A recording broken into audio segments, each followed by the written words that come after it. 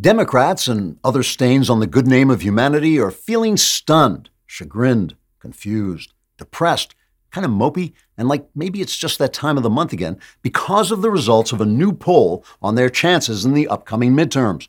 The poll, released by the same company that published the Book of Revelation, shows that Joe Biden's approval rating has fallen to the level of the dream sequence in Vertigo, where Jimmy Stewart is just this gigantic head with a horrified face and then plummets off the top of the mission tower, but keeps plummeting into infinite nothingness before sitting up in bed and screaming, "Oh my God, I'm the worst president in the history of the country, and everyone knows it. Even the birds are crapping on me." It's possible I'm not remembering that sequence exactly right.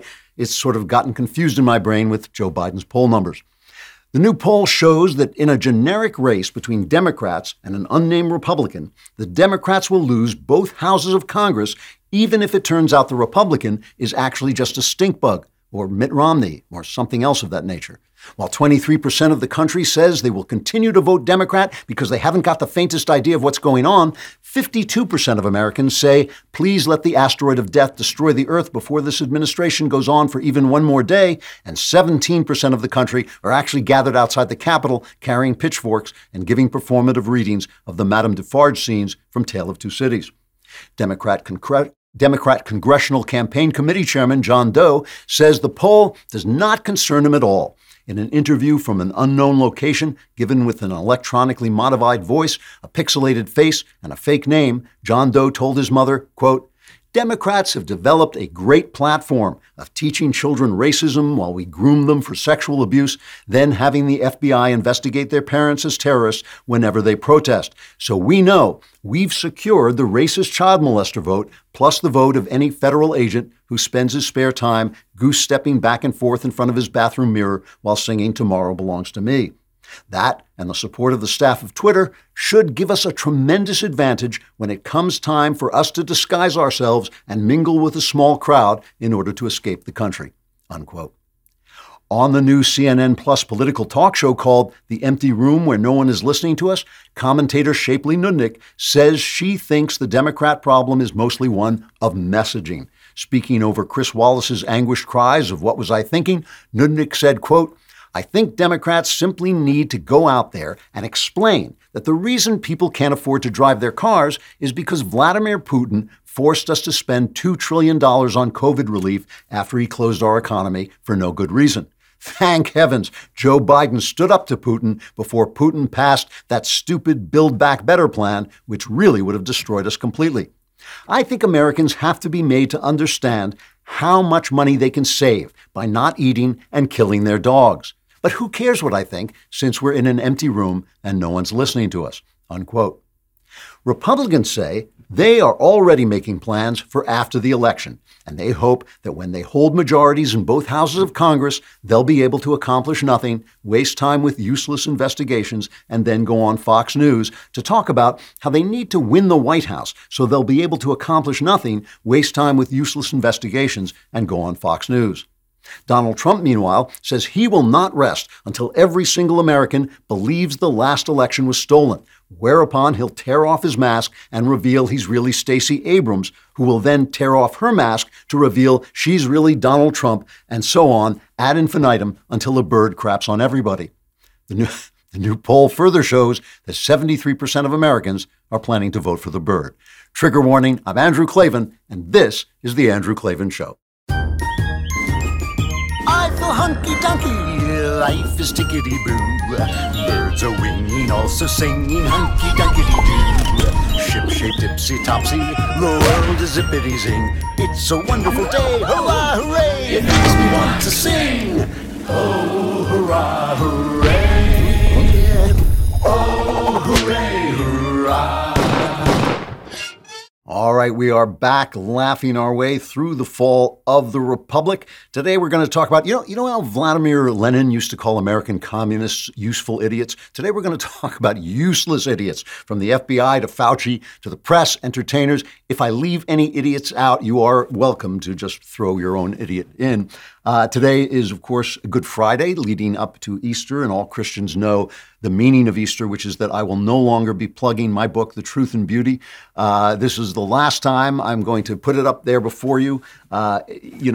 I told you it would be a miracle, a genuine miracle, actually, if we got it into the top 10. We got it up to number 48 on Amazon, which is a minor miracle. We don't have to rewrite the Bible, but that's still amazing. If there's anyone out there left who has not bought it, go buy it. You will like it. I will read you one last, this is the end, so I'm going to tell you, I'm going to read you one last review. This is the last one that came in on Amazon. It said, or that I saw, it said, Klavan co-wrote this book with God. And I should mention that God has disavowed any knowledge of that collaboration, but it says, Klavan co-wrote this book with God. His literary, theological, and philosophical vision is as lucid as that of Milton, yet as accessible and clear-eyed as the apologetics of C.S. Lewis. What I found marvelous is how he positively dances over incredibly deep theological water to deliver a story, a worldview, a philosophy, and a notion of art, and for that matter, reality, in merely 233 pages. It took me a long time to write that review. No, I didn't really write the review, but please go on and buy it. We've got this one last chance. I'm plugging it for you. If you move it up into the top 10, again, they will rewrite the Bible to add this miracle. But even so, you will enjoy the book. So please go and pick it up. Subscribe to the podcast. Give us a 5-star review. That is always tremendously helpful. And, of course, subscribe to my personal YouTube channel where we have special exclusive content, including this week you will get to see me playing Elden Ring. You know, they had me playing Super Mario Kart with the guys, but it was really unfair because they told me I was number 4 and I was number 3 and I was driving the wrong car for the first 5 minutes. I could have beaten all those guys. And then they threw me out and let Tim Pool come in instead. So it wasn't really fair, but you can watch me play Elden Ring. I don't know when they'll release that, but if you press that little bell on the YouTube button, you'll just hear a ringing in your ear and that'll continue well into your 50s. Also, if you send us a comment, we will read that comment on the air, assuming it is sufficiently evil and nasty. Here is somebody, Jim Bozo, saying, "Oh, Klavan, tarnished with maiden most worthy, take the throne to become Elden Lord and deny the liberal flame of frenzy." So people are looking forward to watching me play Elden Ring. I don't think I made as much of a fool of myself as I could have. With anything you do in life, there's one way to do it, and then there's a smarter way to do it. You might already be investing in cryptocurrency, but did you know you can trade Bitcoin, Ethereum, and over 80 other cryptocurrencies in a tax-advantaged IRA? With an Alto Crypto IRA, you can trade crypto like Bitcoin and avoid or defer the taxes. Get into investing in crypto and do it in a tax-advantaged retirement account.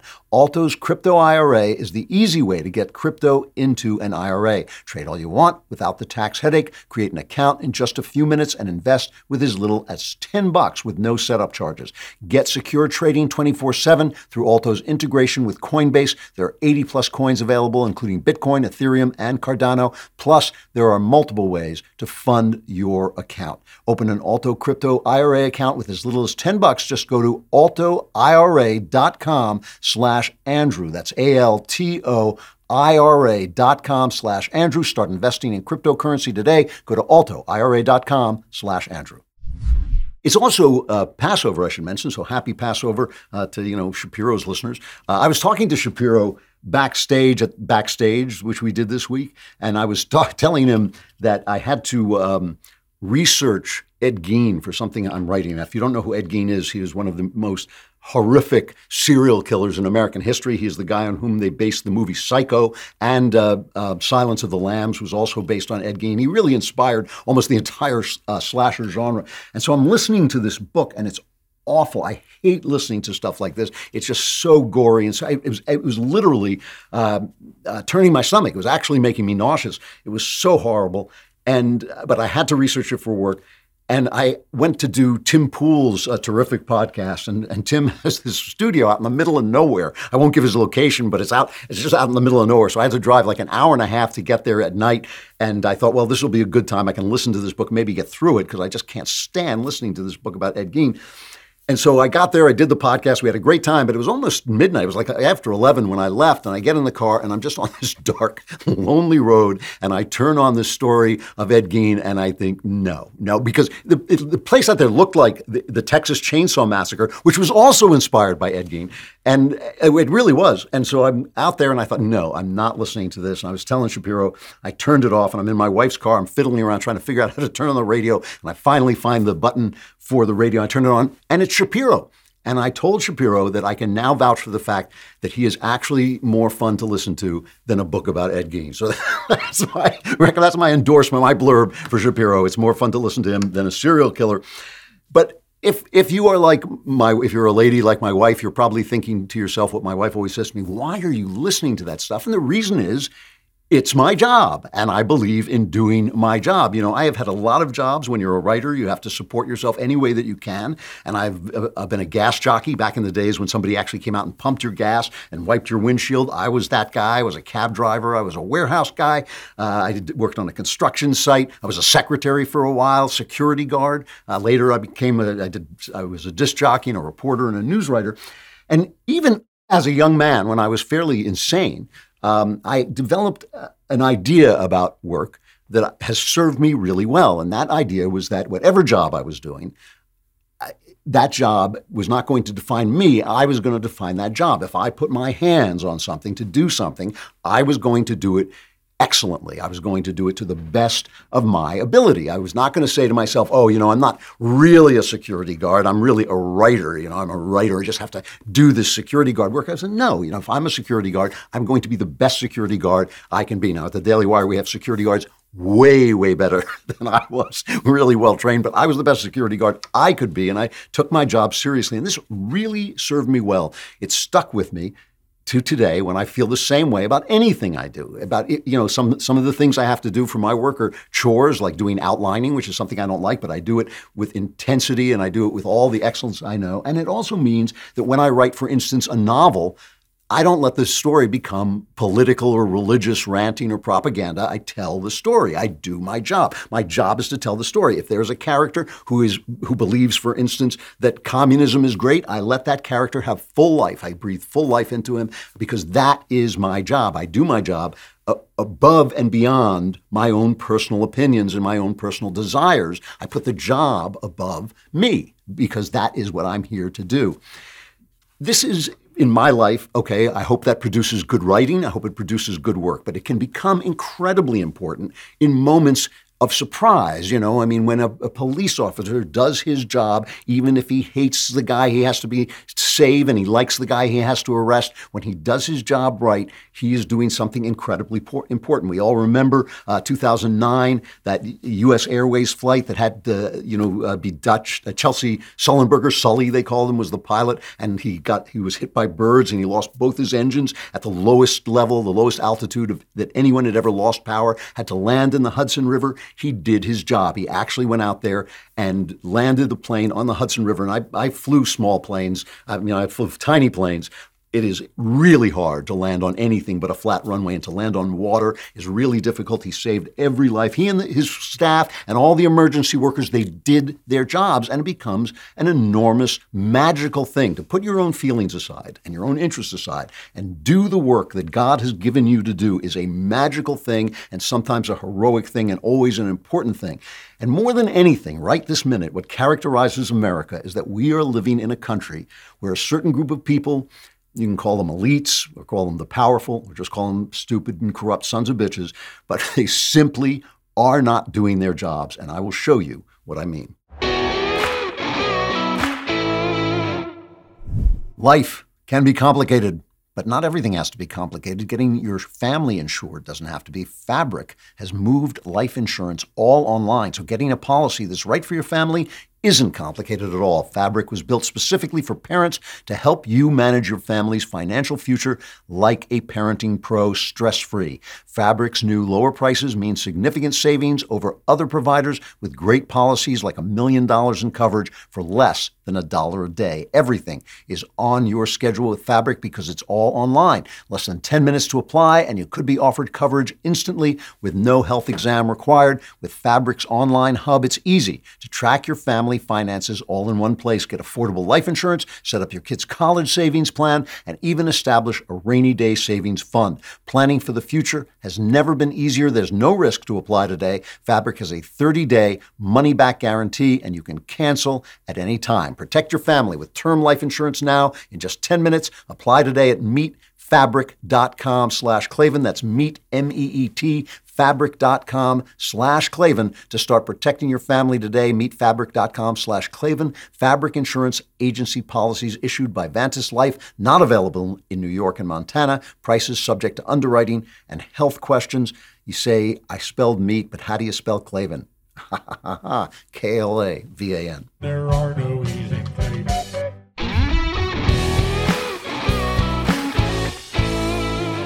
So when I talk about people not doing their jobs, I could start almost anywhere, but let's start with law enforcement. You saw, I'm sure, this subway shooting in New York in a neighborhood that I know quite well. This is a black supremacist, essentially. He gets on the subway. He's got a gas mask on. He releases a smoke bomb and opens fire, and it's an Easter miracle that no one was killed.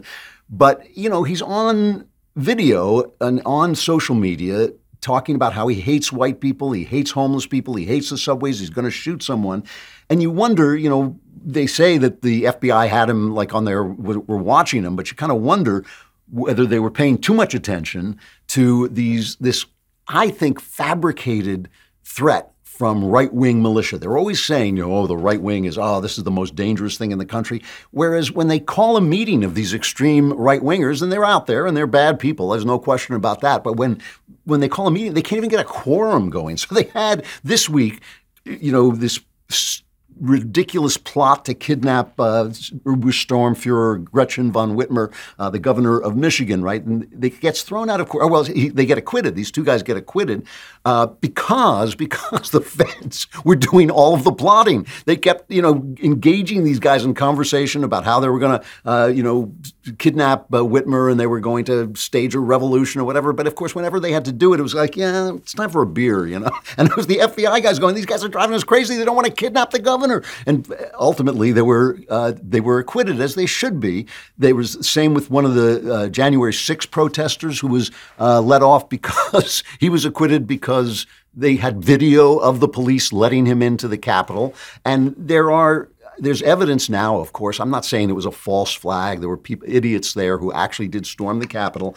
But there was a lot of encouragement from people who were planted among them, which is going to make it hard for them to hold trial. They keep talking about 200 people have been convicted, but those people weren't put on trial. They all made a plea deal because when the federal government comes after you, it's very hard not to make a plea deal. They come to you and say, we are going to put you away for 117 years, or you can plead guilty and maybe we'll put you away for a year. It's hard not to take that deal. You're risking everything because when you get convicted in federal court, you go away. I mean, the thing is, the FBI, when they do this, they are not doing their job. They are serving political purposes. They're putting political... And by the way, I'm not talking about the agents all the time. A lot of these guys are great agents doing their job, but they have to go where their bosses tell them. Their bosses are serving a Democrat Party narrative, a big government narrative, a big, dark, deep state narrative that the big threat to this country is from right-wingers, and it simply is not. And, just to throw in this other story, I'll cover this story more because it's really interesting. Secret Service guys were being corrupted. They were being hoodwinked by two men impersonating federal agents and plying them with gifts, giving them gifts and telling congressional committees and allies that the severity, of the breach has been overblown. But it's ridiculous. This whole thing, they were corrupting these Secret Service agents, and they have names. They keep saying they were Pakistani or something, but they have names that make me think that they were Iranian, while our government is negotiating with Iran on this stupid nuclear deal. So that's law enforcement. And then there's COVID.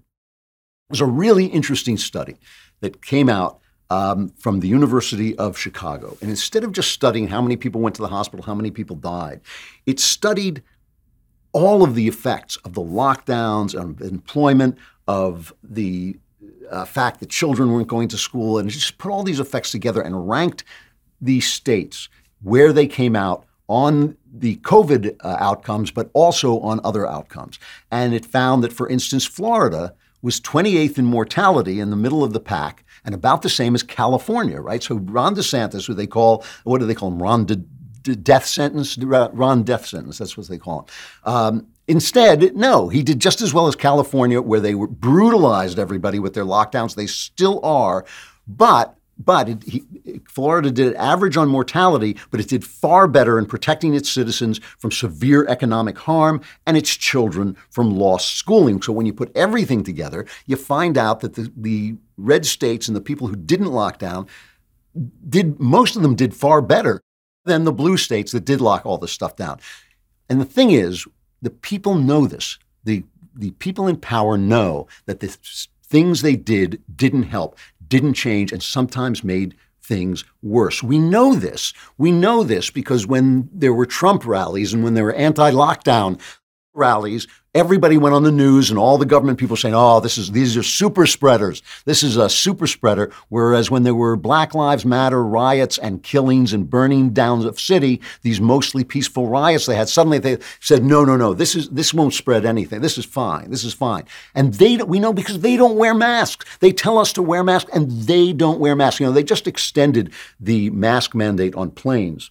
My son, Spencer Klavan, no relation, says if you want to know what it'll be like when the federal government is running everything, get on a plane, because planes are now the lousy service, bad food, and you have to wear these horribly uncomfortable masks.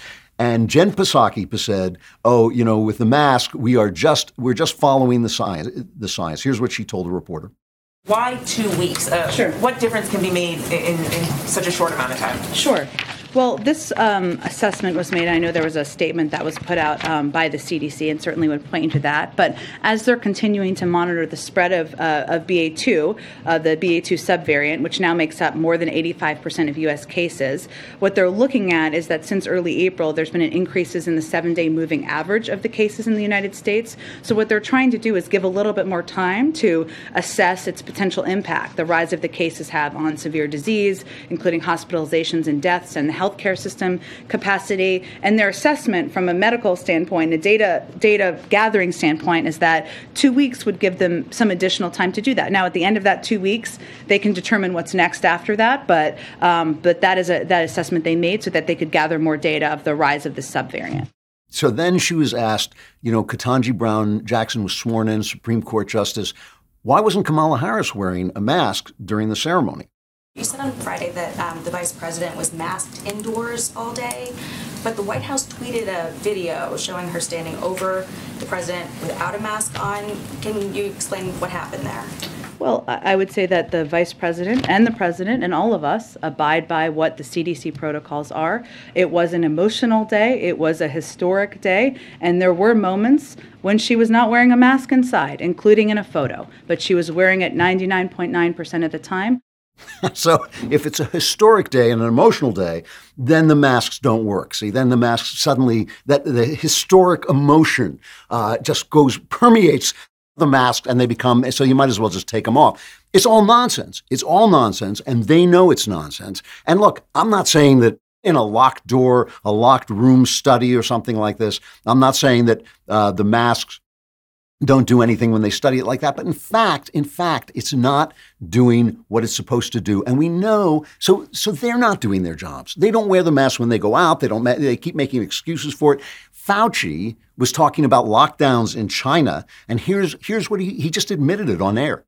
China has a number of problems, two of which are that their complete lockdown, which was their approach, a strictest lockdown that you'd never be able to implement in the United States. Although that prevents the spread of infection, and remember, early on, they were saying, and I think accurately, that they were doing better than almost anybody else. But lockdown has its consequences. You use lockdowns to get people vaccinated so that when you open up, you won't have a surge of infections because you're dealing with an immunologically naive population to the virus because they've not really been exposed because of the lockdown. So, in other words, it's a coercive technique. Lockdowns are a coercive technique to get you to get vaccinated. That's not doing your job. This guy's job is to tell people the facts so that people in a free country can make their own decisions. That's his job.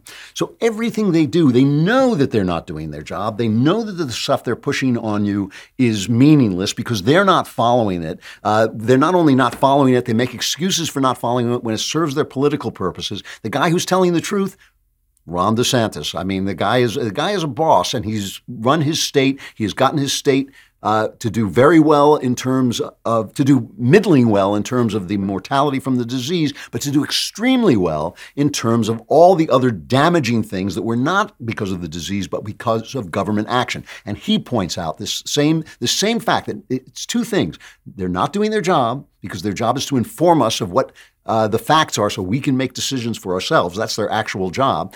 And they know they're not doing their job. They know what they're doing is garbage. Here's DeSantis.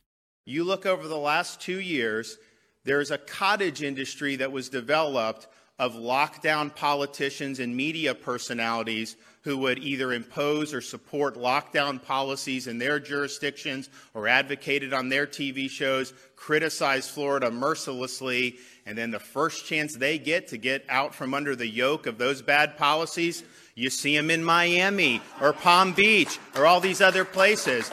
And if I had $1 for every lockdown politician that escaped their own policies to come to our free state, I would be set for life. That's just a fact. Now, some people will say, oh, they're hypocrites, all this stuff. Yeah, they are, but that's not the issue.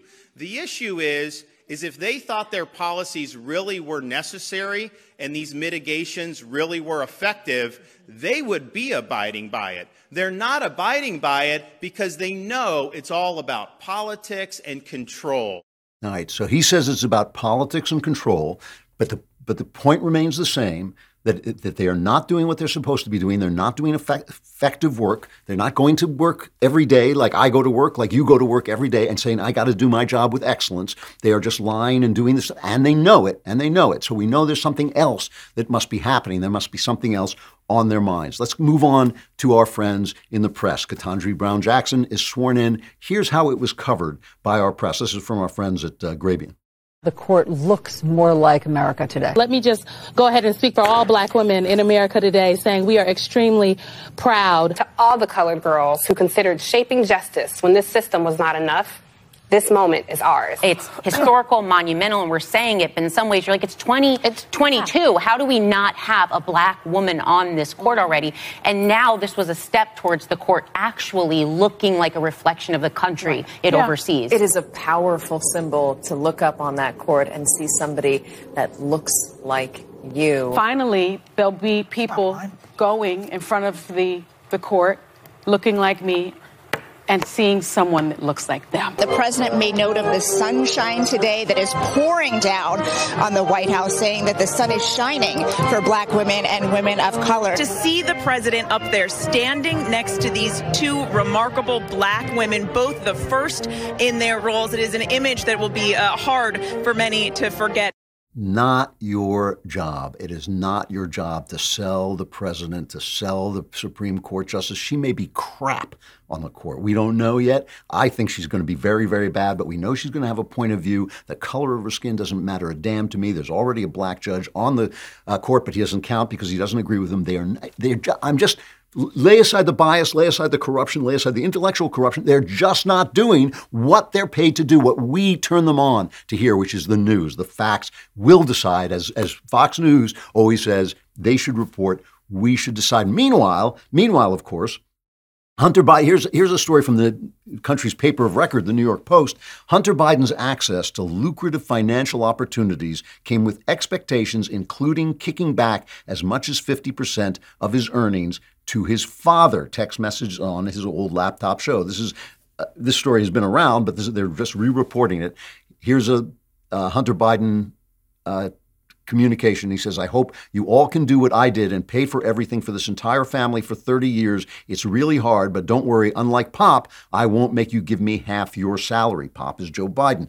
The laptop, infamously abandoned at a Delaware repair shop, does not contain any direct evidence of such money transfers, but does show that Hunter was routinely on the hook for his father's household expenses while Joe Biden was vice president. The expenses are spelled out in an email to Hunter from business partner Eric Schwerin from June 5th, 2010, entitled JRB Bills. Joe Biden bills. They concern the upkeep of Joe Biden's palatial lakefront home in the wealthy Greenville enclave of Wilmington, Delaware.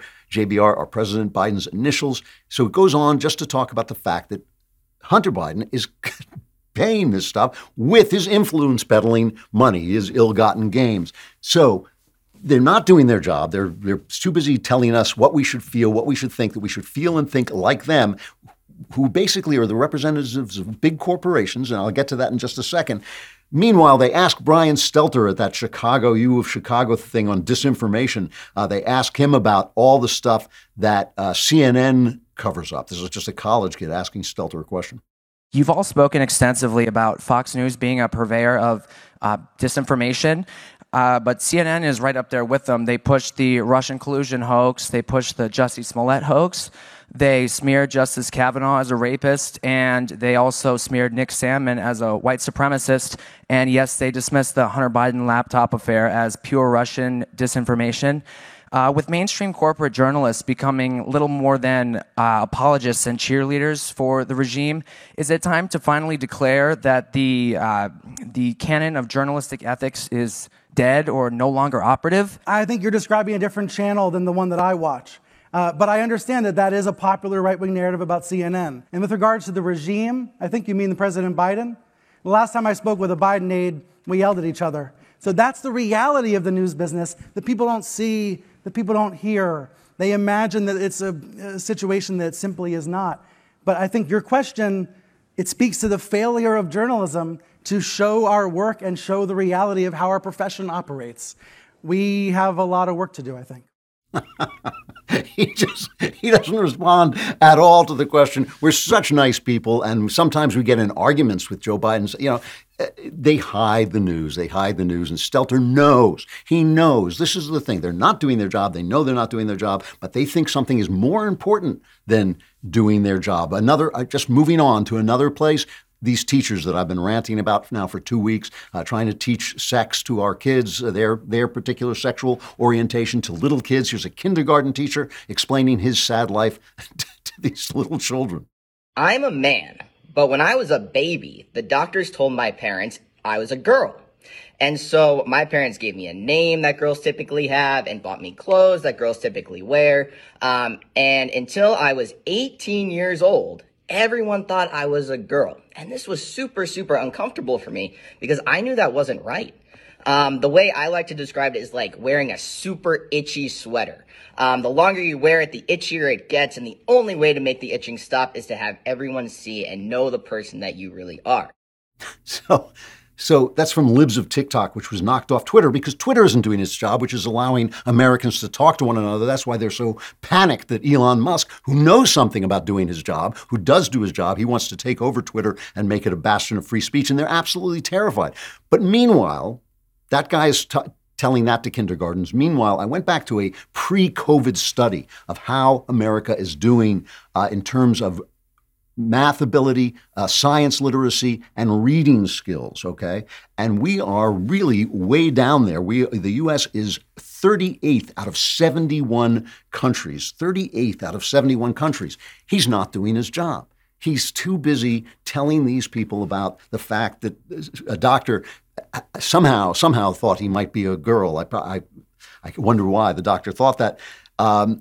He's explaining that he's not teaching them to read. He's not teaching them science. He's not teaching them math. He's not teaching them the things that he's there for, the purpose of his paycheck, the reason he is there. All of these guys. And, you know, it continues into all of Hollywood. And again, I have to emphasize, it's not that they believe what they're saying. Warner Brothers just censored some gay language from a release of the new Dumbledore movie in China. It's not like they have principles about LGBTQ rights. It is not that. What are they doing? Why? And now their stock is going down. Disney's stock is going down. People are saying we don't want to be part of Disney's agenda.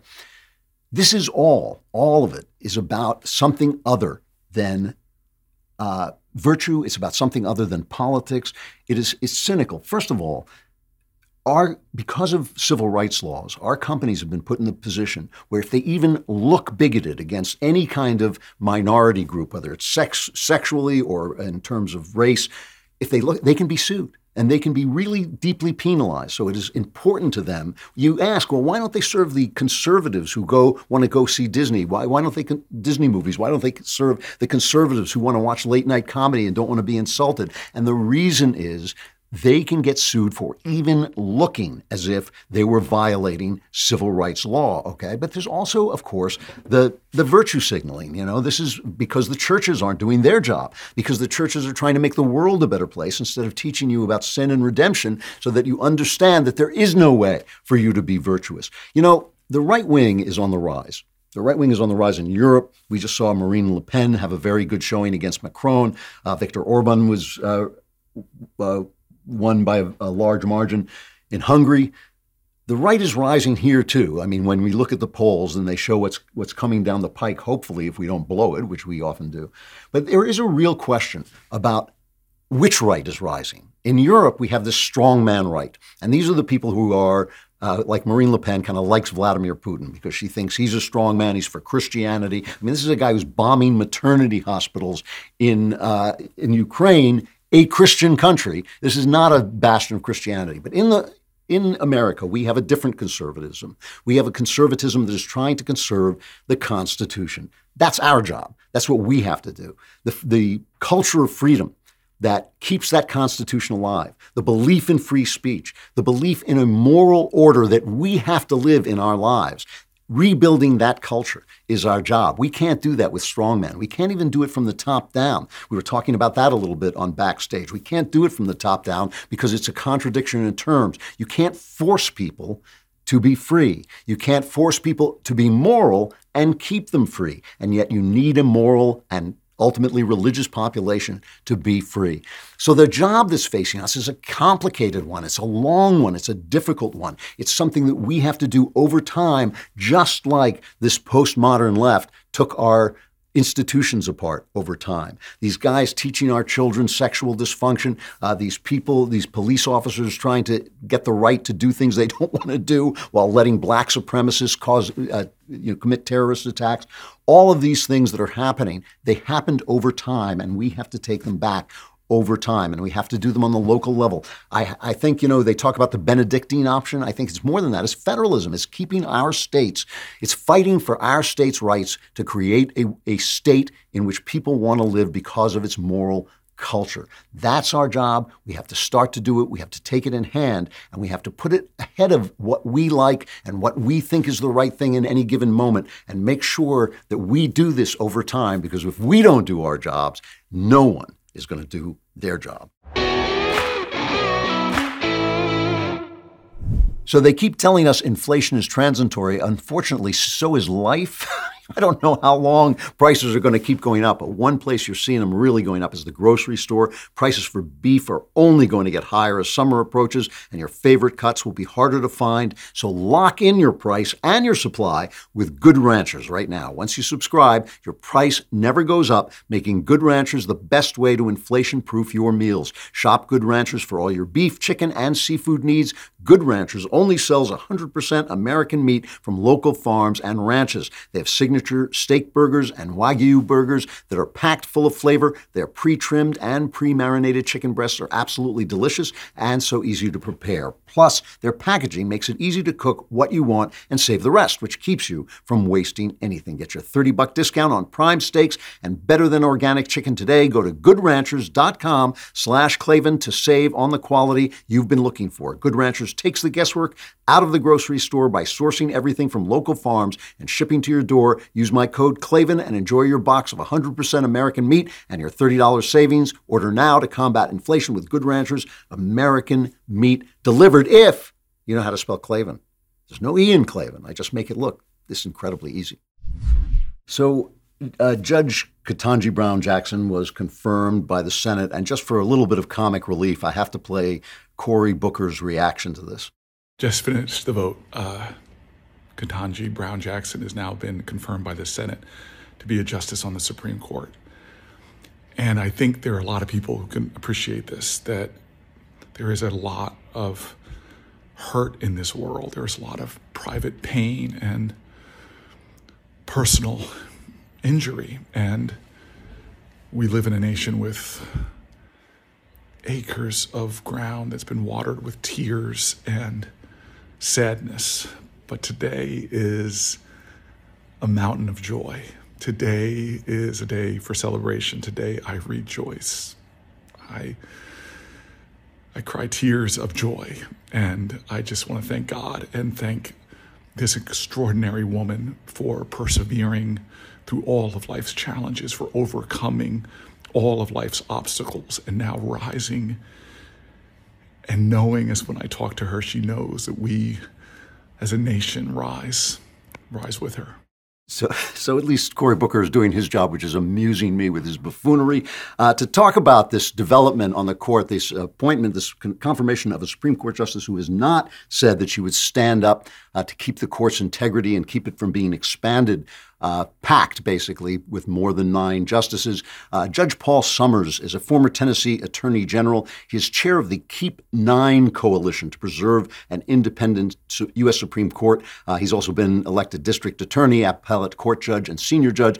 Judge, thank you so much for coming on. This Keep 9 movement, I mean, we now have a justice who has literally refused to say that she would oppose court packing. It does seem to be a major movement on the left. What is the Keep 9 movement? How is that working? The Keep 9 movement is to instill a 28th Amendment to the Constitution of the United States. It would be the shortest amendment. It is expressed as follows. The Supreme Court of the United States shall be composed of 9 justices. A lot of people don't realize it, but our Constitution is silent on the number of justices. For the last 153 years, we've had 9 justices on the Supreme Court. It has worked quintessentially well. The last time the court was tried to be expanded was in 1937. FDR was in power. The Democrats were in power. He tried to increase the number of justices on the Supreme Court and failed miserably.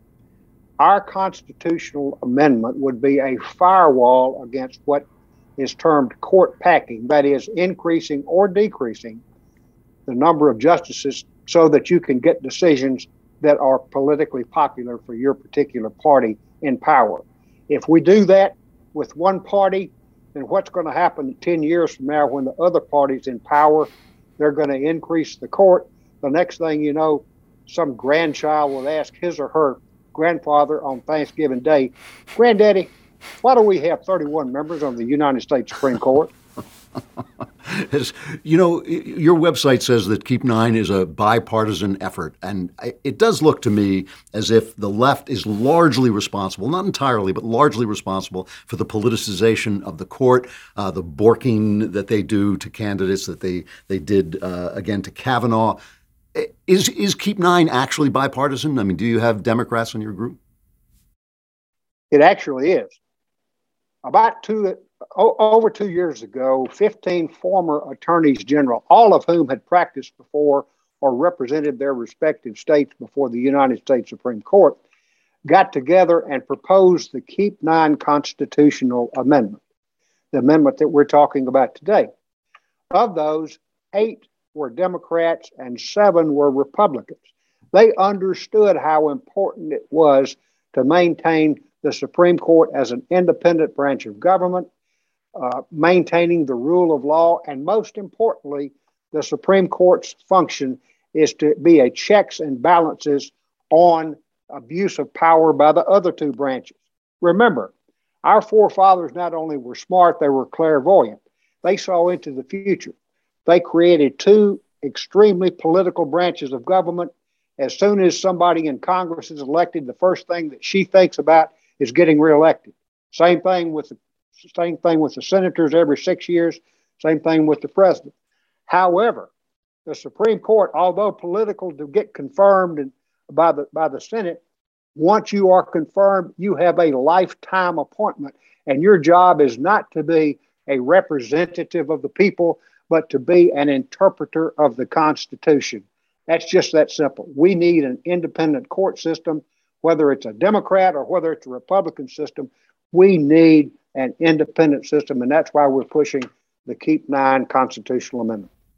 You know, it's so hard to get an amendment to the Constitution passed. It seems to me it's gotten harder and harder over the years.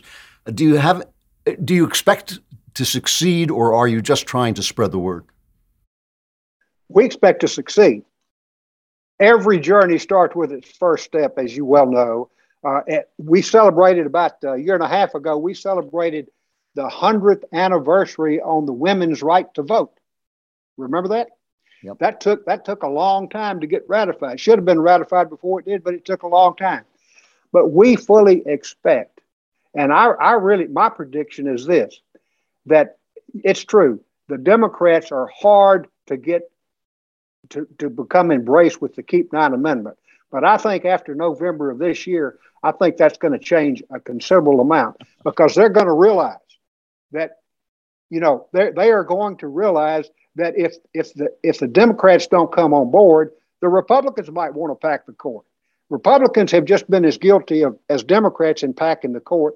Let's keep it the same. Let's keep it like it's been for 65.6% of our constitutional republic. Do you think, you mentioned the fact that this is a lifetime appointment, do you think that that's something that should change? I mean, when a bad judge is in there, do you think there should be some means of removing him, or just the 10-year appointment or something like that? That would have to be a constitutional amendment, in my opinion, as well. We're focused solely on that 13-word amendment, trying to crystallize what most people think is already in the Constitution, but it's not. As a matter of fact, a lot of lawyers don't even know that it's not in the Constitution. But we are trying to promote this Keep 9 constitutional amendment above and beyond everything else, because we want to maintain the independence of the judiciary. That's our crown jewel in our democratic republic. If we don't have an independent judiciary, then we've lost it all, folks. Well, Judge Paul Summers, thank you very much for coming on. Where can people find the Keep 9 Coalition? I appreciate your asking. We've got a website, www.keep9.org. We've also got a telephone number, 202-255-5000. Call us. We want to help. We're doing this on a grassroots effort. Nobody's getting paid anything. We want to do this because it's the right thing to do. Judge Summers, thank you very much for coming on. I appreciate it. Thank you so much. I know you want to protect your home because you got that Ring doorbell where you can talk to anybody who comes to your door on your phone, no matter where you are. But do you have a Ring alarm? And have you gone Ring Alarm Pro? Because Ring Alarm is an award-winning home security system with available professional monitoring when you subscribe. But Ring Alarm Pro is a next-level security system. CNET calls Ring Alarm Pro a giant leap for home security. Ring Alarm Pro protects your entire home and the Wi-Fi it runs on, so it helps protect your home and your network. Now you can have a secure network and a crazy strong signal for all the devices across your home. And I know you've got a lot of devices. I got a lot of devices with a Ring Protect Pro subscription. It's an amazing deal, by the way. You get professional monitoring for the ultimate peace of mind. If anything happens, professional monitoring will call and can request emergency services. You may not know it, but it's true. Ring Alarm has an award-winning alarm system that has gone Pro with Ring Alarm Pro. To learn more, go to ring.com/Klavan. That's ring.com/Klavan. If anyone comes to your home, you just say to him, do you know how to spell Klavan? If he says, yes, I do, just call the cops.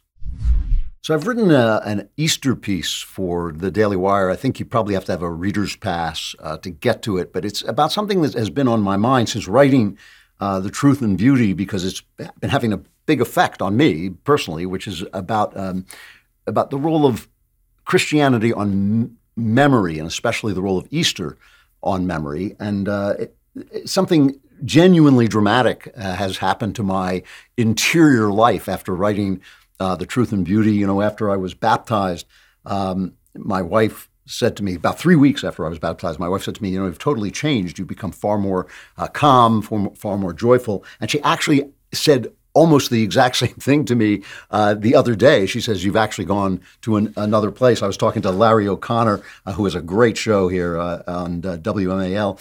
And he said, when your wife says that to you, what she's really telling you is, up until now, you've been a total pain in the neck, which is, I said to him, that's pretty much the way I take it. But no, something genuinely revolutionary has happened to me through writing The Truth and Beauty. And one of the reasons I think I wanted to write The Truth and Beauty was to lock that in my own mind, but also pass it on. There's this wonderful chapter 10, I think it is, in the Confessions of St. Augustine or Augustine.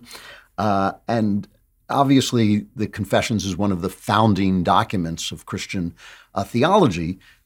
And in chapter 10, Augustine ponders memory. He ponders the nature of memory. And here's a little quote. He says, "Great is the power of memory, a fearful thing, O my God, a deep and boundless manifoldness, and this thing is the mind, and this am I myself." In other words, memory, in some sense, is who we are. Our soul is a story that's being told in our memory, which is the story of our lives. Now, as a thriller writer, I can tell you, we depend on this. We thriller writers depend on this a lot. We write amnesia thrillers. I have written several amnesia thrillers. The Animal Hour was one for adults, and then there was the Homelanders for kids.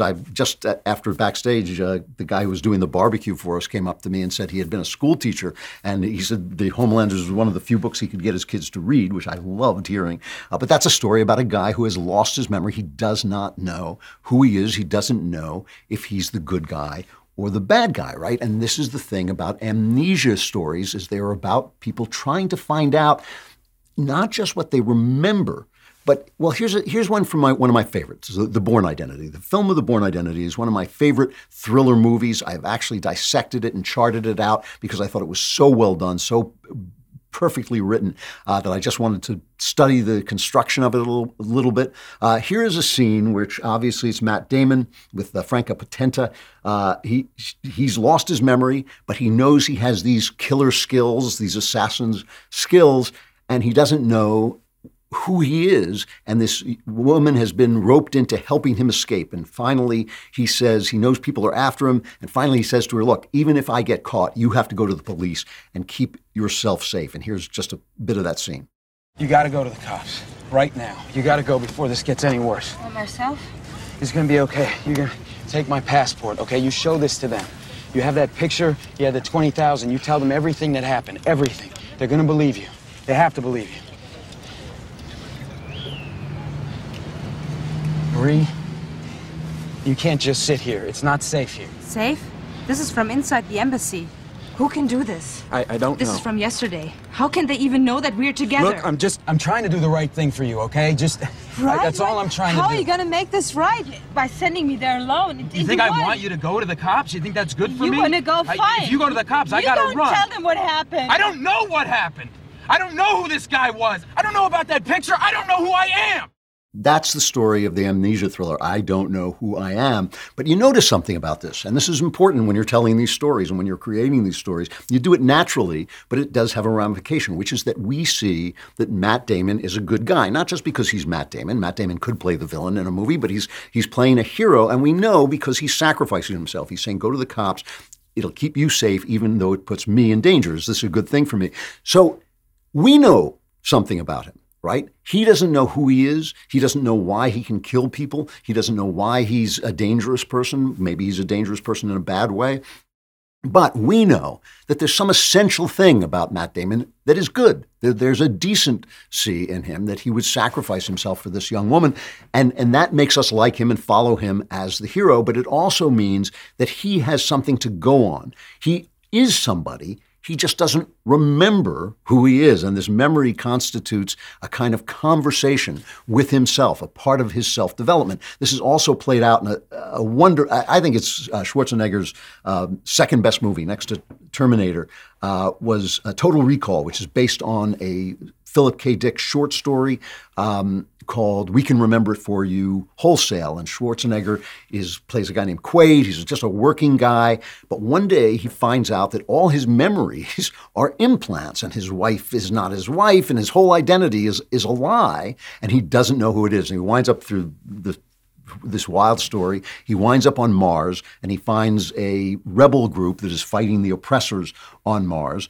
And the rebel group has a leader, and the leader's name is Quado or Quado, I can't remember, who's a mutant who lives inside the abdomen of his brother. He's hidden inside the abdomen of his brother, and when you want to talk to Quado, he has to kind of burst out of the abdomen of his brother, and he looks like even though he looks weird, he looks like a baby. It looks like a baby coming out of his brother's womb, essentially. And here's the scene where Quaid, Schwarzenegger, meets this rebel leader, who is also kind of a mystic, figure.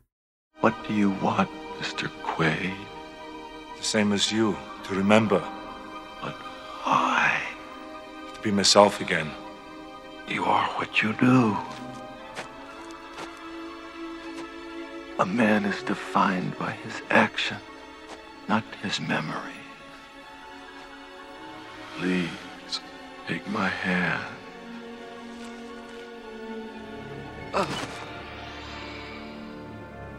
Now, open your mind to me, please. Open your mind. Open your mind. However, that's a really interesting exchange. First of all, this baby coming out of the belly of his brother is a symbol of like this child self, right? And we remember that Jesus says if you want to get into the kingdom of heaven, you have to become like a little child again, essentially saying there is this original you. There is this you who is made, this you who has a path, who is a path, I would say, that the person you were created to be is a path to the fulfillment of that person, in the same way that a seed is a path to a tree or a flower or whatever it is to become. We are a path into ourselves. But in order to follow that path, he says a man is defined by what he does, not by what he remembers. But in fact, you can't know yourself without your memory. You can't know what you did. If you did one thing yesterday, how do you know what you learned from that? You are not just a thing that is static and stationary. You are moving through time. And so memory is the way that we keep track of this story that is being told in our lives.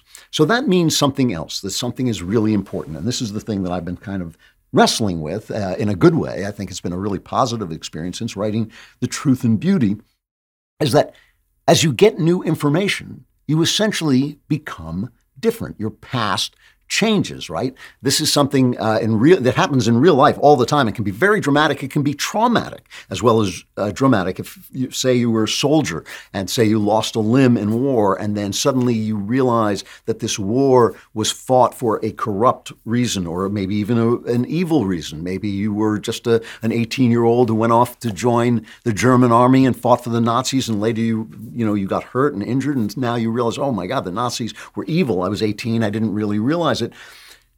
Everything about you has changed. Everything about your self-perception has changed, which changes you. The other thing, and I've seen this, I have witnessed this, is somebody, a wife say, will dedicate her life to her husband.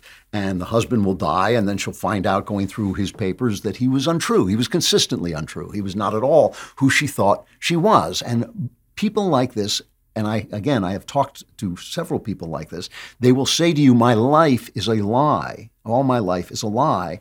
I'm not who I thought I was. And they have to start to rebuild the idea of who they are in their own mind. Their memory has changed with new information. But those are dramatic examples, but it's happening all the time.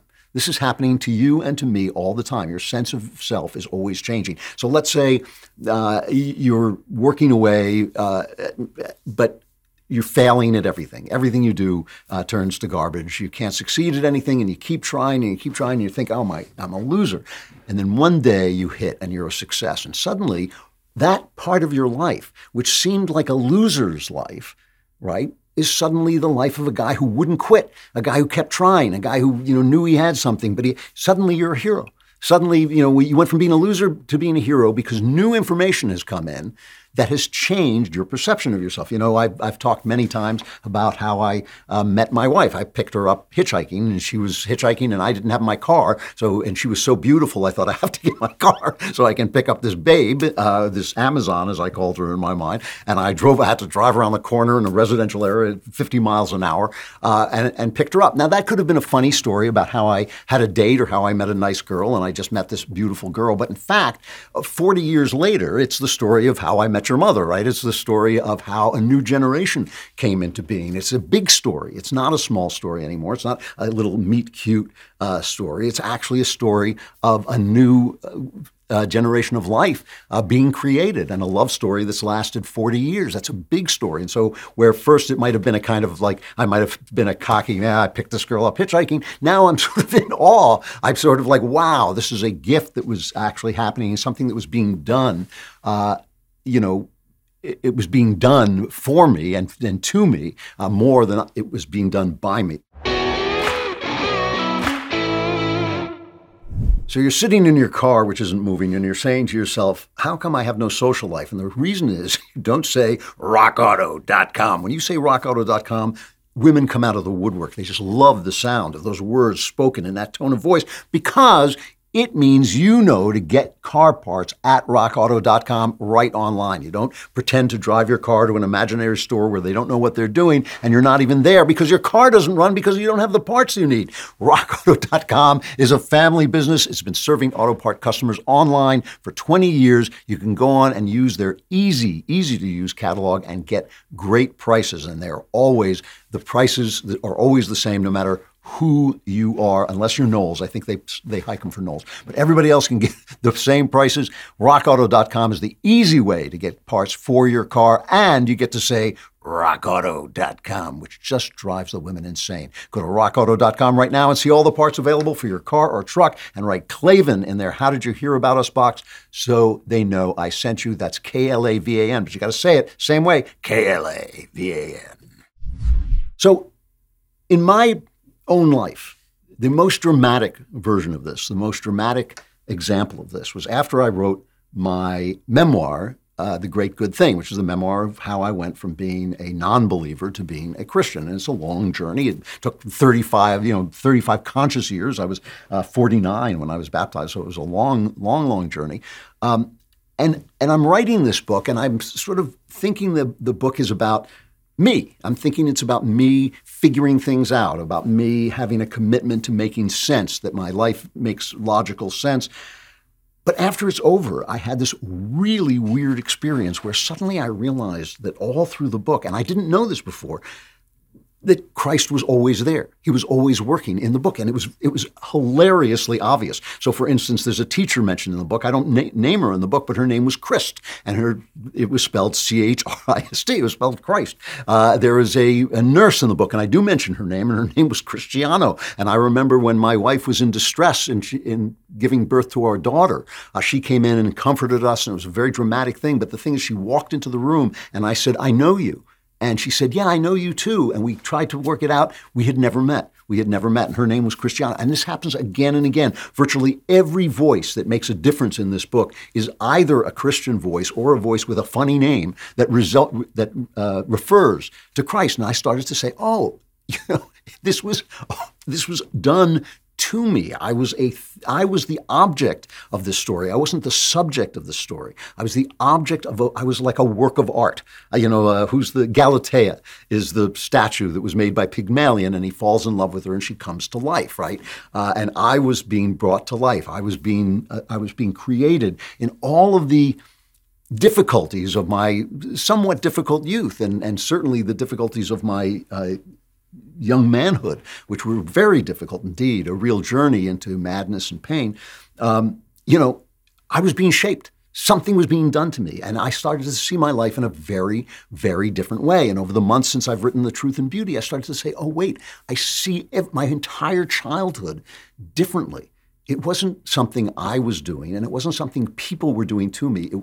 There were all kinds of things that people did by their free will, but each one of those was being used by a greater hand to shape me and to give me a life that has been extraordinarily beautiful. That has changed my entire attitude toward my past. It's changed my entire sense of who I am.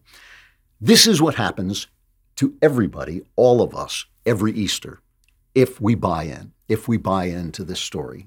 Pope Benedict says on Good Friday, after Christ was crucified, he says, the one sent by God was dead. There remained only a complete void. There was no longer any answer. This was complete despair. They saw their lives as a failure. They saw their movement as a failure. They saw their faith as a mistake. And suddenly, it wasn't.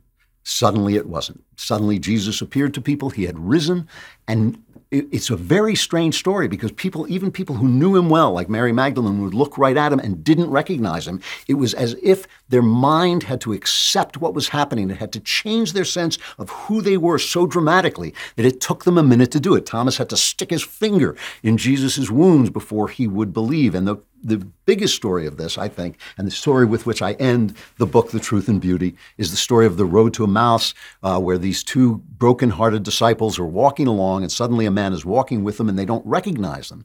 And he begins to explain to him, the man who's walking with him, who is Jesus, he says, "How foolish you are, how slow to believe all that the prophets have spoken. Did not the Messiah have to suffer these things and then enter his glory?" And beginning with Moses and all the prophets, he explained to them what was said in the scriptures concerning himself. He rewrote the Old Testament. He redefined and reinterpreted the Jewish scriptures to make people understand that they pointed to him. And in accepting that, you've accepted that all your memories, everything you knew, not just in your own mind, but all of history from creation on, was different than what you thought it was. And you are different. You are not a failure. You are not deserted. You are not an irredeemable sinner. You are loved. You are being shaped. The things that are happening to you that you can't understand, that are painful, the things that you have done that were mistakes, the things that you think you could never be forgiven for, you can be forgiven for. It changes who all of us are. It changes who each one of us is. I had the experience of discovering that God had walked beside me my whole life, and I hadn't seen him there. And that has changed my life in these last, I guess, a year since I wrote this book, The Truth and Beauty. This happens, I think, to all of us every Easter. It is offered to us every Easter on Good Friday. We are living in that darkness when we think we're walking alone. We think we are alone. We're not. Easter comes, and we should remember on Easter who we are.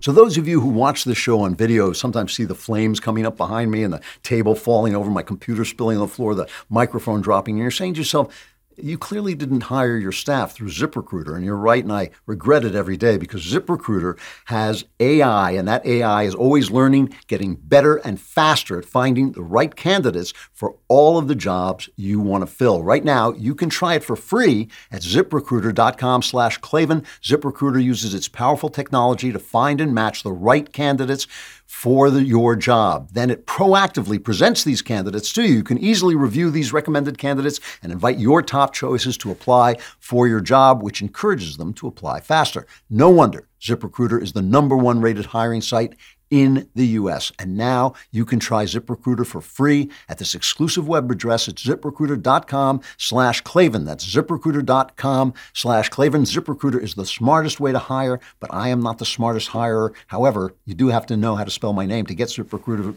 for free. It's Klavan. There are no E's in Klavan. There are no E's in Klavan. So you all know that the Daily Wire is intent on changing the culture, which I find incredibly gratifying, and that is why we are trying to change it in every way we possibly can. We've started our own publishing wing now called DW Books, and we're proud to publish books that actively fight the left's monopoly on storytelling. We've got a new one called Fiery but Mostly Peaceful: The 2020 Riots and the Gaslighting of America by Julio Rosas. He pulls back the curtain on the Black Lives Matter riots that broke out across the country in the aftermath of George Floyd's death. Rosas, who is reporting from the ground, gives his firsthand experience and exposes the media's attempts to convince Americans that the fatal and destructive riots were peaceful. Here's the trailer. The media gaslit the American people for all of 2020 as the riots unfolded. They did not give you the full story. I was there. George Floyd, Kyle Rittenhouse, Rayshard Brooks, Chaz in Seattle. I saw all the riots with my own eyes. Windshields being smashed, giant rocks that were being thrown, businesses that were starting to be looted. The crowd started to become hostile. All the cops were trapped and surrounded. Police were being ordered to retreat. I experienced the tear gas. I experienced the smoke. This was very real to me. The mainstream media, they were trying to call them protests. CNN with that Chiron saying fiery but mostly peaceful. They're trying to push a narrative of don't believe your lying eyes because they were trying to appease that very dedicated Antifa movement that's there. When you read my book, Fiery but Mostly Peaceful, you will get the full story. You will learn what actually happened during the riots of 2020 and what the media did not want to tell you. Buy my book, Fiery but Mostly Peaceful, everywhere books are sold. You know, at this point, it should not surprise me that we have a media that is trying to crucify the truth instead of tell the truth, and that we have to do their job for them. But we will. The book is available for pre-order on Amazon, anywhere you buy books online, so go and pre-order your copy today.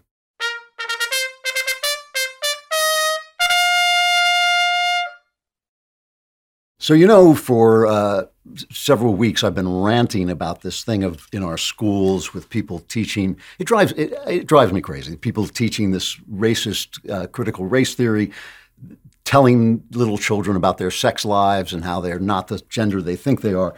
There is a documentary called Whose Children Are They? I was watching this, luckily in my office with the door closed because I was sitting there sobbing like a child. And this was made by one of my favorite people, Deborah Flora. We are veterans of the Hollywood wars together, but Deborah is also the president and founder of Parents United America. She has advocated for parental rights, educational freedom, helped flip school boards, pushed for curriculum transparency legislation, and now she is one of the producers and writers with her husband, Jonathan Flora, a very talented filmmaker who has made other films as well. And she has made this film, Whose Children Are They?, which opened in which premiered in theaters nationwide. Deborah, it's great to see you. How are you? Great to be with you, Andrew. Thank you so much. Good to reconnect, my friend. As you yes, you both escaped Hollywood. Yay! I know. I never see my friends anymore. I just interview them. That's how. Well, good to see you here. That counts. So is this picture available? Whose children are they available to people? It is.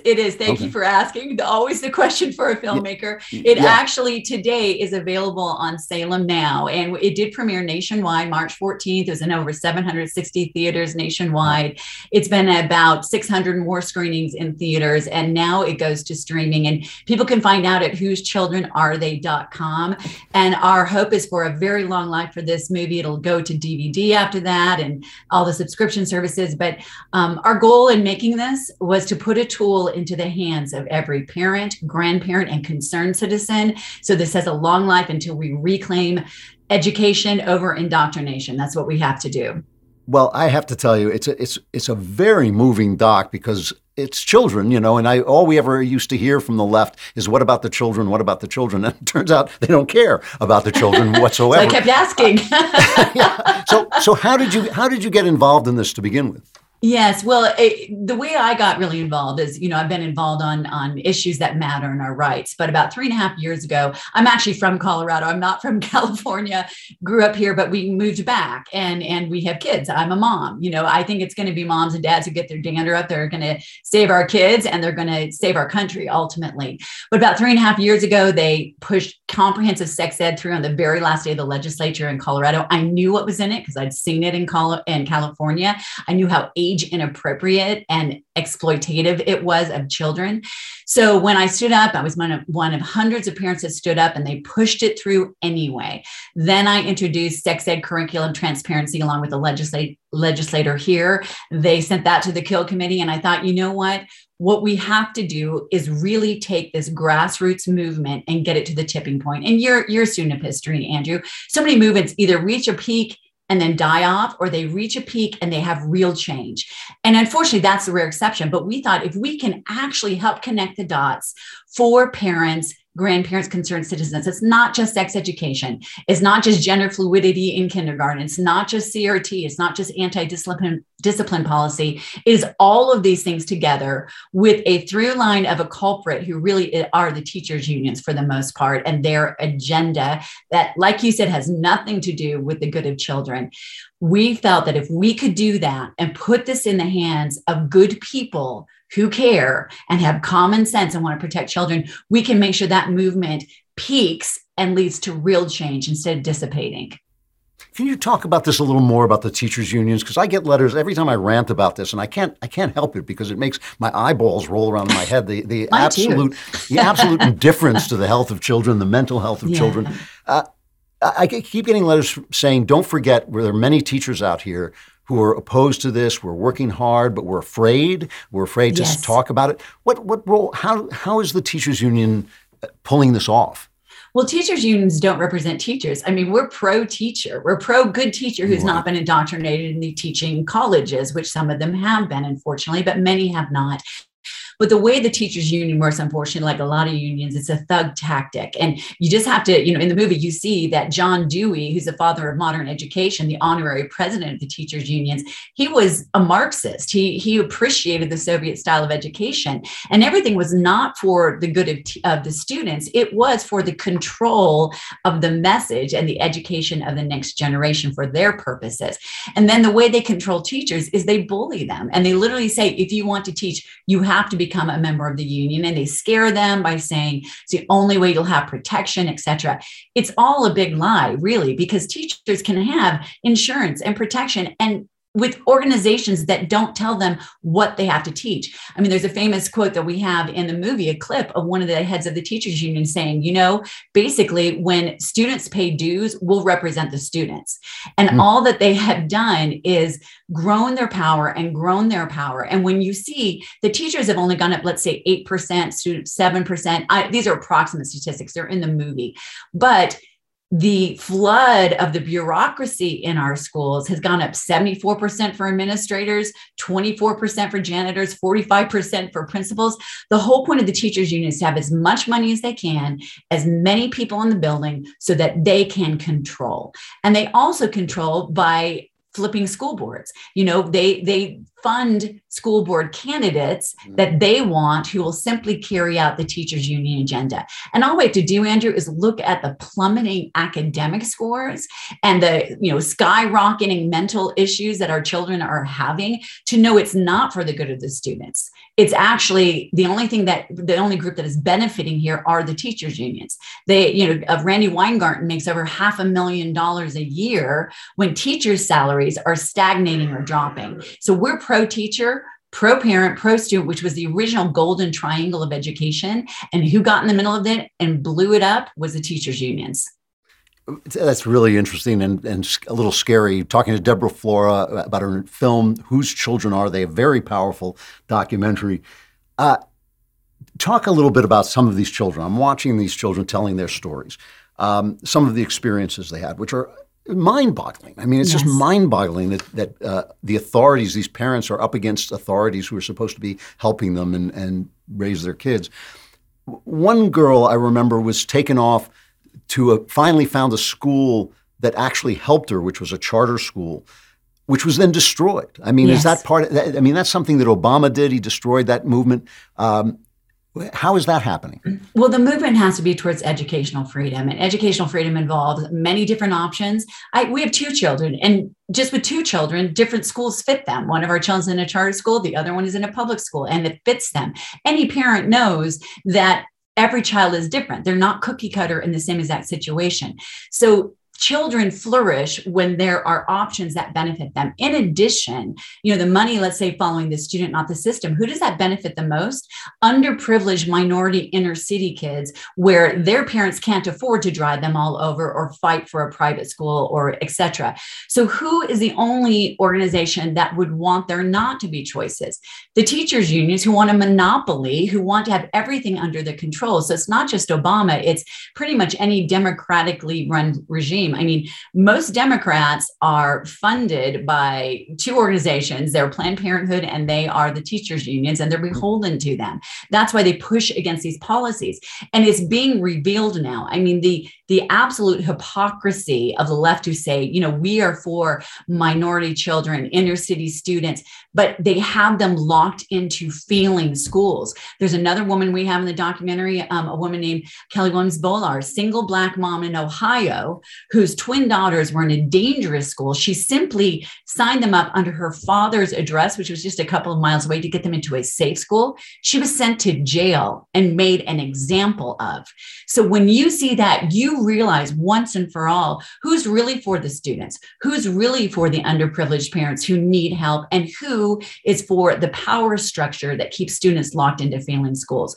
So it's hard to watch, but the reality is there's so much we can do. All we have to do is ask, a school board candidate, are you taking money from the teachers unions? Then you're not for us. You are actually for the teachers union. You can higher and higher at the polls, elect legislators who will stand up for educational freedom, the money following the student, not the system, which allows the grace ability for everyone to flourish. And there's so much we can do. Finally, parents are awake.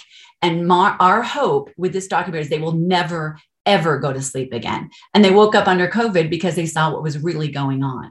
Yeah, I know. That's kind of the funny thing about it. They sat at home. You said in the documentary that they were told not to watch. Yes. There is a school district in Tennessee that we point out. And by the way, you know, everything in this documentary, one of my jobs as the producers, we had 3 teams of lawyers. Everything is verifiable. Everything is locked down. We did not want to in any way negate the arguments that we have here by having just even one claim that wasn't true. Everything has been locked down. In Tennessee, they wanted parents to sign a waiver saying, we will not observe what our children are learning online in your kitchen, for goodness sake, or your living room. And of course, that begs the question, why? You know, what are you hiding? And people began to find out what they were hiding. I mean, you mentioned CRT. CRT, let's just call it what it is. First of all, it's neo-Marxism because it's just Marxist critical theory with a new wrapper on it. And critical theory simply divides people into groups and pits them against each other, which is what they're trying to do with students. And it's neo-racism. Because what it is doing is telling children to judge themselves by their skin color. You know, our CRT portion, we've interviewed, by the way, over 120 people, parents, teachers, experts, students, all over America. And our CRT portion was primarily filmed in Minneapolis or in Minnesota, right outside where George Floyd, where that incident happened. And these are Black parents saying, you will not tell our children that they're victims and that they can't learn. So you're eliminating honors classes. That's racism, plain and simple. It's amazing how much of this stuff is supported by elite white people against the will of ordinary, run-of-the-mill, rank-and-file Black people, just Black citizens of this country. Talk for a minute about the sexual teachings, because you know, I've always been very tolerant of people's private lives. I don't want to interfere with what they're doing and where they get their joy if they're not hurting anybody. And so they kind of use that. They use that natural American tolerance of difference to sell something that I feel is enormously destructive. What have you personally seen or seen through this film that is happening to children on that front? You make a great distinction because, you know, Andrew, a lot of people are going to say, oh, this is anti-LGBTQ. Far from it. If you're an adult, you are free to live your life however you want to. But anyone, I think, can understand that children, kindergarten through 3rd grade, and by the way, sex education is now in 3rd or 4th grade, which it should not be. It should be in junior high. But when you have children who are 4 or 5 years old, who are being told that they could have a boy brain trapped in a girl body or vice versa, there's something that happens when you're under 8 years old. It's called concrete thinking. You know, they believe whatever you tell them. That's why Easter Bunny, the magic of Santa Claus, all of this, you tell them, it's true. They don't have abstract thinking yet where they can say, well, maybe that's true for Billy, but it's not true for me. That is intentional. So the fact is, I've talked to a lot of, you know, members of the LGBT community who are not for indoctrinating young school children about this. It's one thing if you're an adult and you're living your life, but they understand that kids who are K through 3rd grade, honestly, they should be learning to be potty trained, learning to color, learning to read, learning to be socialized. And the argument, the straw man argument that this is so that there is no bullying holds no water. All you have to do is say, look, you know, Saeed is Sikh, he wears a turban, don't bully him. You know, Susie is Catholic, she's ashes on her forehead on Ash Wednesday, don't give her a hard time. Tommy is now Mary.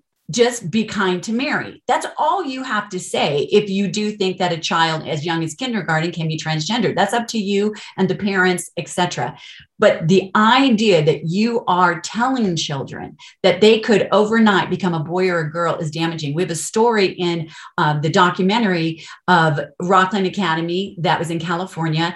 And this was told to kindergartners without their parents' knowledge. So they weren't even there to help support them. And one little girl went home. Her mom had no idea that in kindergarten, she was told she could eventually be a boy. She took a bath. Her hair was slicked back. She looked in the mirror and she started just shaking uncontrollably. And her mom just had no idea what was happening and said, what's going on? She goes, Mommy, I just turned into a boy and I didn't want to.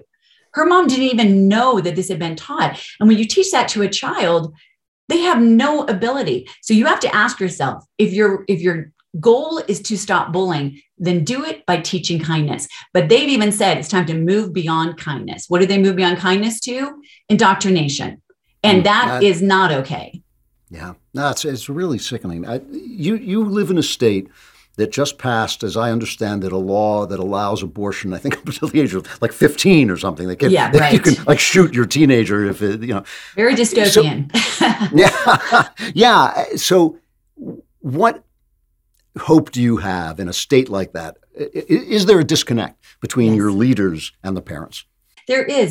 This is our opportunity. I'm actually optimistic in a way, Andrew. It's funny. Somebody said, "Are you excited for the review, for the documentary to be released?" I'm like, no, it's like inviting your friends over and saying, "I've got bad news for you." I mean, that's really it. But the reality is we have to see it. The reason why all this stuff has happened is because it's been in the dark. Parents are busy. I mean, they're working a job. They're picking up their kids. They're taking them to sports. They trusted the school system to be as a school system was for them, and what happened with the abortion situation, which is extreme. This is our opportunity to point out how progressive policies taken to their very extreme become regressive. They become neo-racism. They become neo-sexism in the case of erasing Title IX and girls' sports. They become exactly what they said they were not meant to be, which is hurting the very people that they had purported to stand up for. But this is our time. We have to drag it into the light. And the vast majority of people, I don't care if you're a Democrat or Republican, you're a mom and a dad first. And I think this is the overplay of the hand of those who really do want to introduce Marxist agendas, want to take over the oligarchy elite, want to tell everybody else how to be. And when it comes to the abortion situation, most pro-choice people who call themselves that are not for abortion after the first trimester. This extreme puts us in the category of North Korea, Vietnam, and China that has forced abortion. I mean, really, we don't have forced abortion here. I'm not saying that, but this is out of step with the vast majority of Americans who are common sense, decent people who understand this is way too far. And the reason why we are hoping that this documentary takes off like wildfire, you wake people up about what they care about most, which is their kids, they will never go back to sleep again. And they'll realize that this is a politicization and an exploitation of the most vulnerable and innocent amongst us. And I think that brings optimism to me. We're seeing a revolution and a renaissance of the American citizen starting at the school boards, and we need that to continue.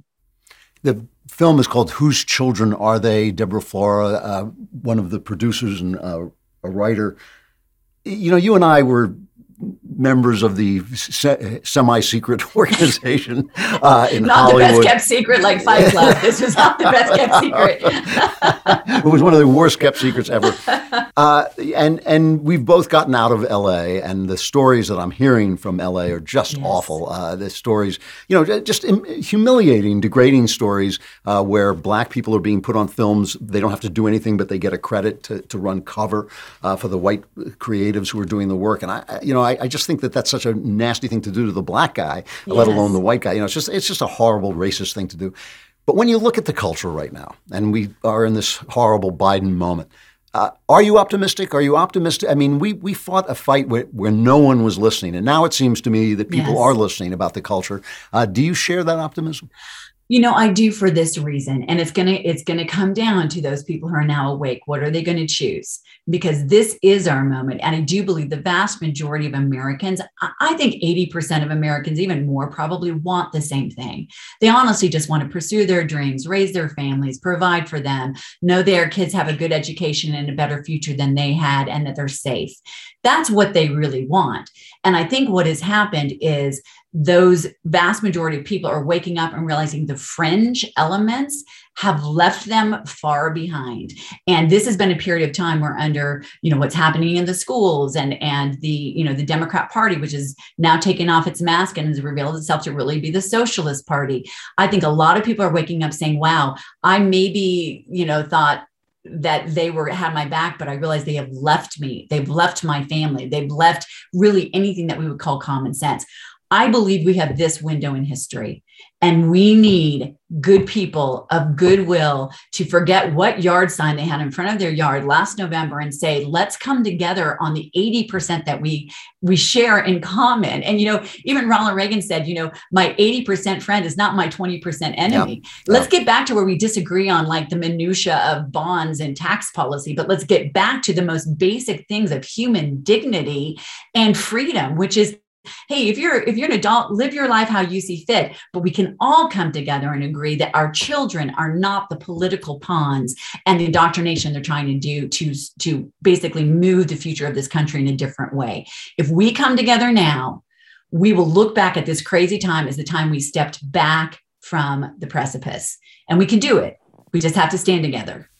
Deborah Flora, the president and founder of Parents United America, the producer of Whose Children and writer of Whose Children Are They? A terrific documentary. And an all-around great person. It's wonderful to see you, Deborah. I hope to see you in person. Back at you, my friend. Thank you. And I do invite people to go to whosechildrenarethey.com. We want to make sure every person has this in their hands so they can convince others to join this movement.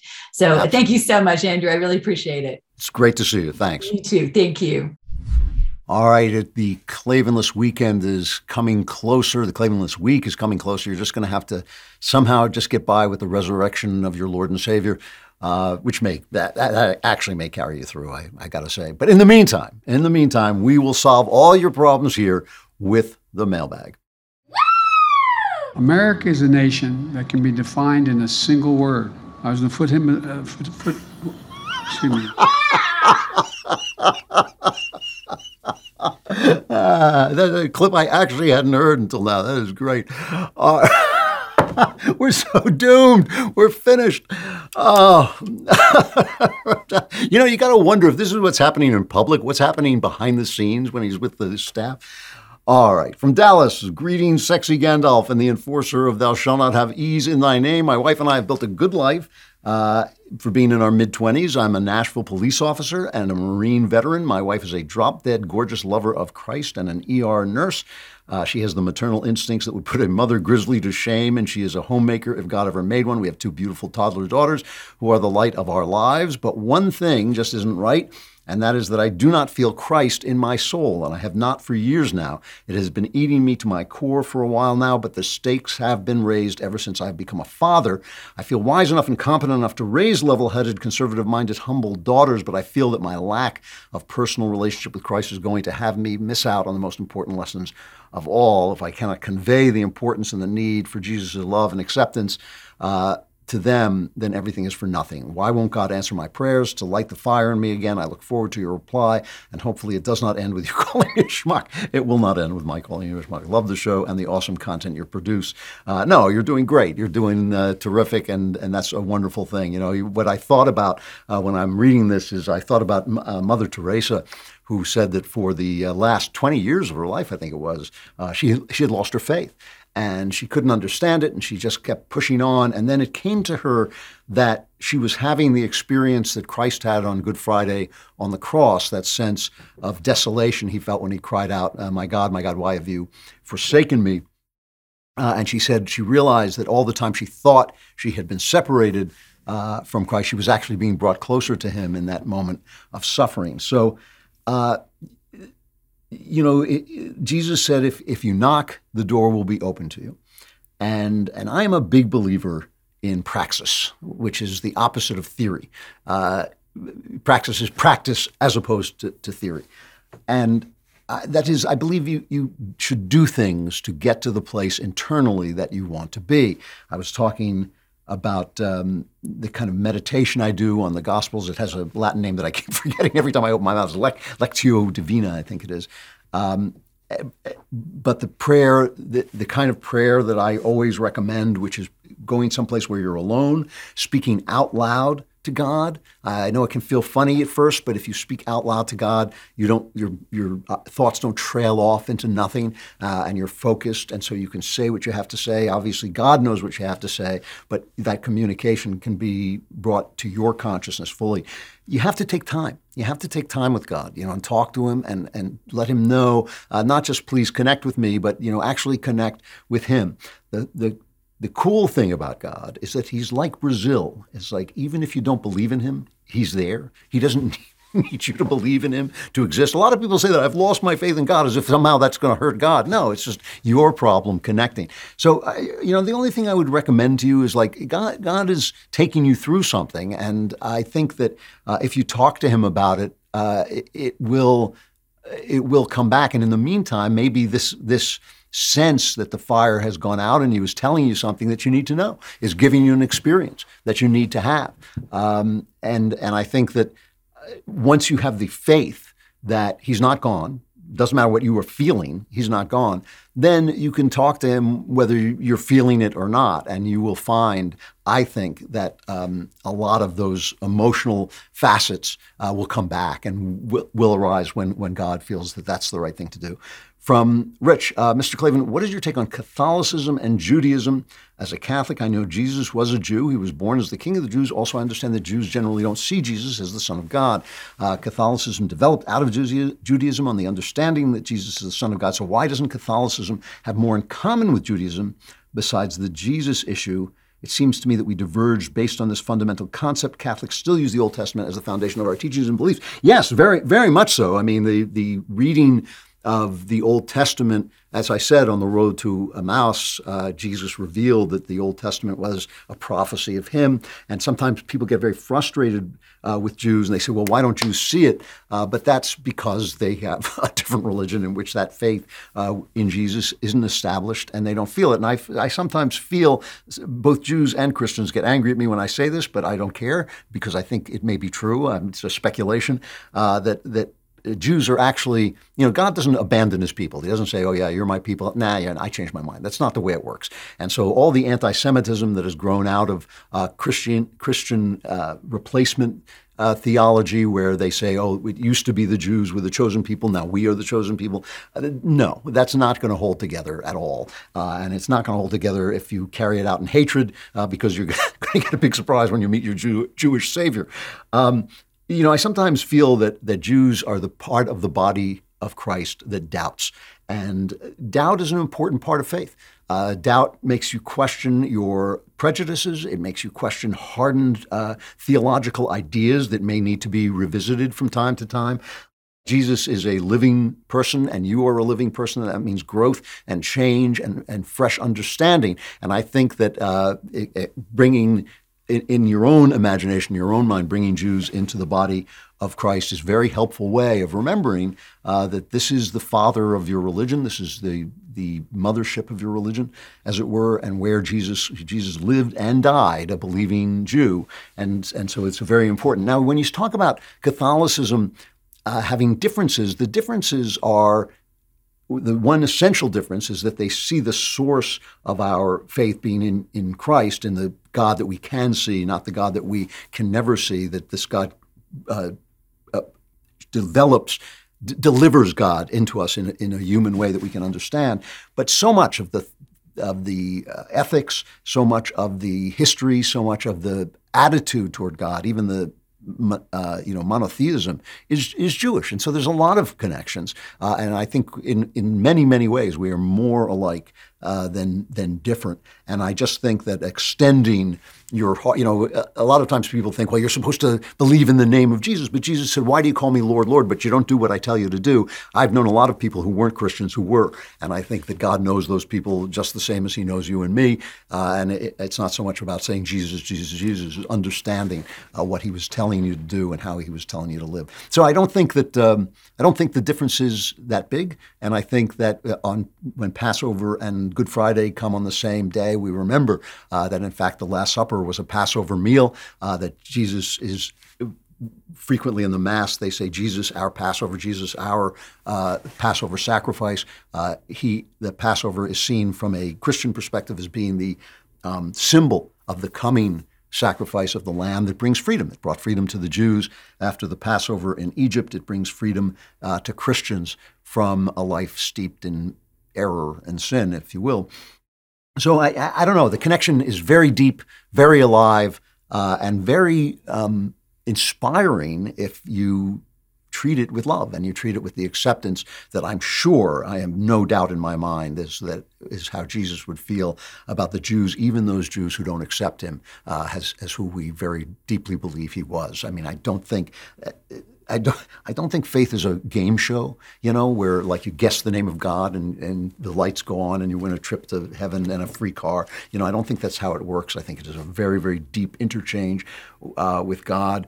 And, sometimes I think that maybe Christians, we get to the Father through the Son. Maybe the Jews just get to dial direct. I don't know how it works, but I do not believe that they have been excommunicated or thrown out of the promise that God made to them. God just does not work that way. So the connection remains, and the connection should be there in our love for one another, certainly, and for our listening to one another and listening to the different ways that we approach God, as well as the connections. That's all I got to say. I hope you have a wonderful Easter. I hope you have a wonderful Passover.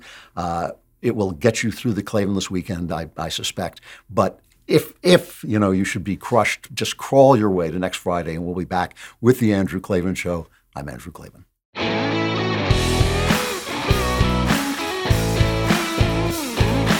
Hey, if you enjoyed this episode and want to spread the word, give us a 5-star review and tell your friends to subscribe too. We're available on Apple Podcasts, on Spotify, basically wherever you listen to podcasts. Also, remember to check out the other Daily Wire podcasts, including The Ben Shapiro Show, The Matt Walsh Show, and The Michael Knowles Show. Thank you for listening. The Andrew Klavan Show is produced by Lisa Bacon. Executive producer Jeremy Boring. Our supervising producer is Mathis Glover. Production manager, Pavel Wadowski. Editor and associate producer, Danny D'Amico. Our audio is mixed by Mike Cormina. Animations are by Cynthia Angulo. Hair and makeup is done by Cherokee Hart. Our production coordinator is McKenna Waters. And our production assistant is Jacob Falash. The Andrew Klavan Show is a Daily Wire production. Copyright Daily Wire 2022. Today on The Ben Shapiro Show, Elon Musk offers to buy Twitter and the left goes completely insane. Plus, with Joe Biden's support collapsing, the White House doubles down on equity and the media jump all over a white cop black offender shooting, but ignore the fact. As always, that's today on The Ben Shapiro Show. Give it a listen.